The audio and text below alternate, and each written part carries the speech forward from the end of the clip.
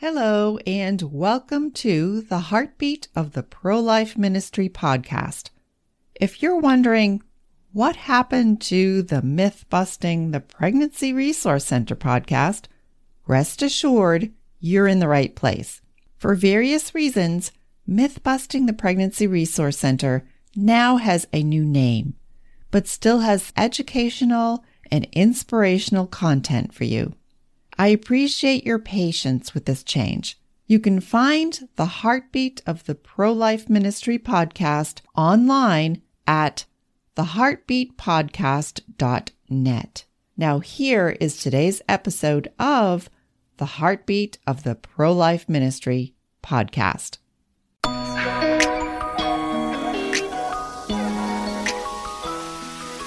Welcome to Myth-Busting the Pregnancy Resource Center podcast, where we'll bust some myths and tell the truth about what really happens at that pregnancy resource center down the street.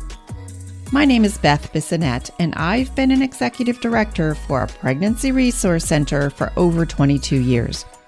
I'm going to help you, my pro-life friend, get to know your faith-based, family, preborn baby, and women-focused pregnancy center so that you can put your pro-life belief into positive action. Let's get into today's episode. Lately, I've been thinking about the question, how do words matter? How does what we say and how we say it matter in truth?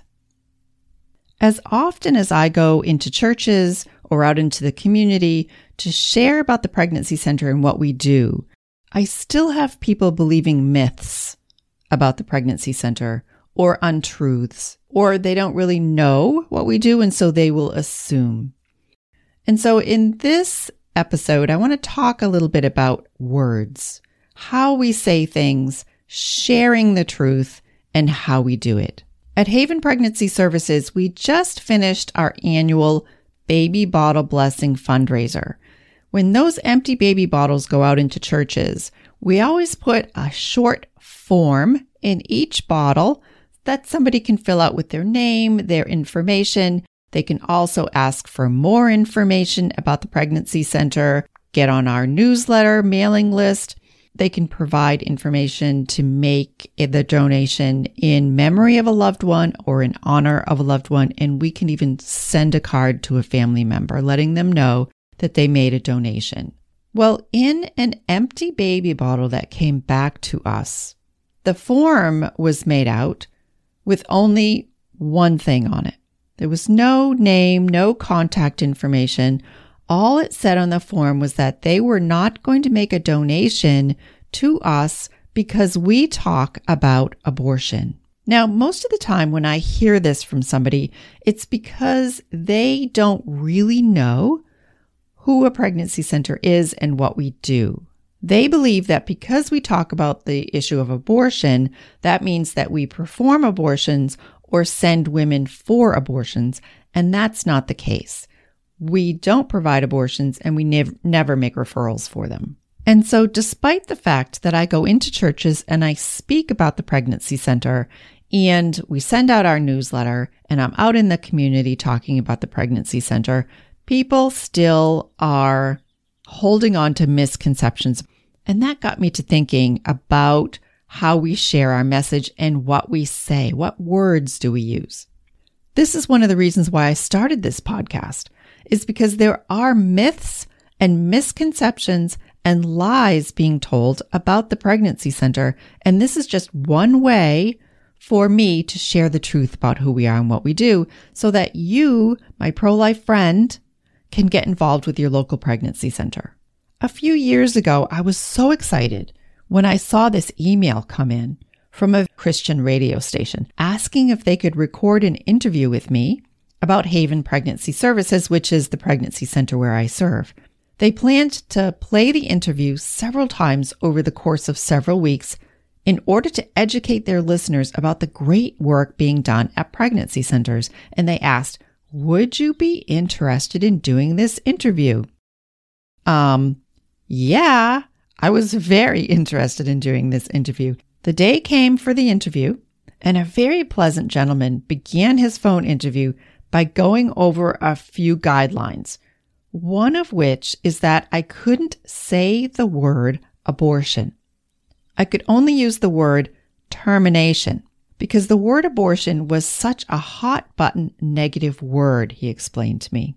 And he warned me that if I accidentally used the word abortion, he would stop the interview and I would need to repeat my sentence saying pregnancy termination instead of abortion. Well, guess how many times he had to stop the interview for me? Just once. Because I was able to adjust to his request. But it got me to thinking just how often society asks us to change words. I think mostly because someone has decided that the original word or term is offensive. Such was the case for this interview. They had determined that the word abortion was too offensive and they didn't want to offend their listeners. Hey, I get it. Here at the Pregnancy Center, we've made changes to words and terms that we use with our clients because they've changed in the last 20 years. And the things that we used to say may seem old-fashioned and they just don't get it today. But when I speak to you, I'm using terms and words that I believe you understand. I don't think that you'll be offended when I say the word abortion, except for the fact that abortion itself is offensive.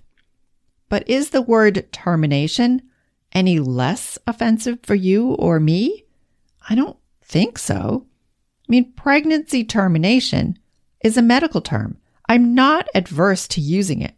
But if the reason is because someone may be offended, then I have to consider that reason. Our society has done a lot in the last few years to change or replace words, right? I mean, especially regarding gender. But how does this affect the work and the messaging at the Pregnancy Resource Center? It actually gets to be a bit sticky. Because when I'm talking to you, I know that you understand what I'm saying when I talk about being pro-life or abortion or abstinence until marriage. So when I'm out in the community and I'm sharing who we are and what we do, not everybody hears the same thing, right? It's like a big, huge game of telephone. You know, the game where you whisper something in somebody's ear and it goes around the circle, and by the time it comes back, it's completely different than the original phrase that you used. Well, we need to take this into consideration when we're sharing our message about who we are and what we do. Now, I'm not going to say the same thing to a client who comes in that I'm going to say to you, as I said, because those terms and those words may not necessarily mean the same thing. In episode number 19 of this podcast, I talked about sharing an abstinence message with Christian youth. Now, for that episode, I'm talking to you. And I know when I say abstinent until marriage, you know what I'm talking about. That means no sexual activity until you're married. You know, in fact, I'm so old, I even remember the word chastity being used. Now, if you remember that word, I think I just called you old. Sorry about that. In the last decade or so, new terms have been developed instead of saying abstinent until marriage. Often the term now is sexual integrity. Now, I'm not mad at that. It's just a new way to say abstain from sex until marriage. But now we've gone even further with the term sexual restraint, which is an all-encompassing term that's self-defining. It could mean abstinence until marriage, but it could also mean abstinence until you're ready to have sex, which could be next week. And it doesn't mean until marriage. Sexual integrity at the Pregnancy Resource Center, we often need to spell it out by saying, wait for sexual activity until married. That's okay. I don't mind changing the terminology as long as I can spell it out to the clients who are coming in and know that they're understanding what I'm saying. But sexual restraint is not the same as sexual integrity. Another term that's changed over the years is very rarely do we say unborn anymore. Now we say preborn. And I actually really like that. I mean, when you talk about babies who've been aborted, saying unborn means that they were never born.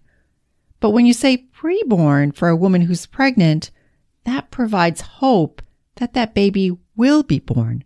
I kind of like that, don't you? Let's chat about sharing the gospel. Now, when I first started at the pregnancy center, most of the time when I shared the gospel, I would share my own testimony, my own story, using a gospel bracelet. You may be familiar with that. But since I started 22 years ago, the women and men who are coming into the pregnancy center are different. They're not the same as what they used to be.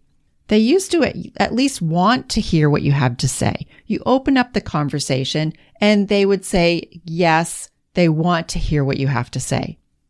At Haven Pregnancy Services, our goal is to have a spiritual conversation with every woman who comes in. Every client, we try to open up the door to have a spiritual conversation with her. Now, it's important that we listen to her. And so we'll ask her open-ended questions so that she can share her beliefs with us. And of course, we're cautious not to use Christianese. Words like atonement for sin, or you'll be redeemed by Jesus. Most people won't even know what we're talking about when we say that. So we use words like forgive, or Jesus has paid the price for you. And that makes sense, right?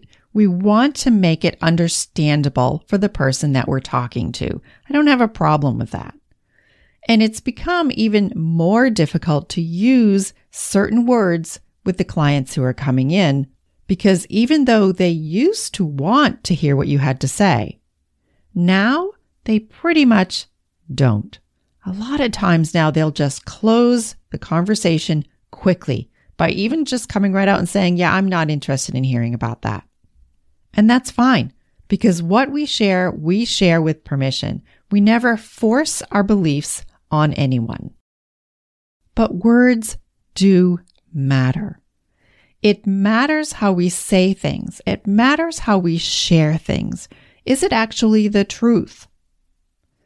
Is it watered down so much that it means nothing to them? The truth doesn't change, but sometimes how we say things and the words that we use does change. But in my opinion, there's a difference between changing a word, using a different word or term because you don't want to offend somebody, as opposed to using a different word because you want to be better understood. You want that person to really get what you're saying. It's a balance at the pregnancy center. We may say things to you, our pro-life friend, that makes sense to us and to you, and we know it. But we're not necessarily going to be saying the same thing to our clients that are coming in. We know that you get it, and we love that you get it. And I love that you're listening to this podcast. But as I got that note, that form in that baby bottle, I realized that, I don't know, maybe this is never going to change. Maybe even though I'm doing this podcast, this particular person doesn't really understand who we are and what we do. For me, for my staff, for my board of directors, it bothers us that people think something about us that just isn't true. If you believe that we perform or make referrals for abortion and therefore you don't want to get involved with your local pregnancy center, that's a problem. And so by you, my pro-life friend, sharing the podcast with your friends, it really helps us out.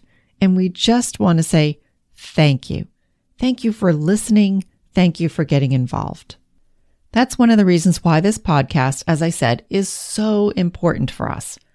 So if you can, please share it with a friend.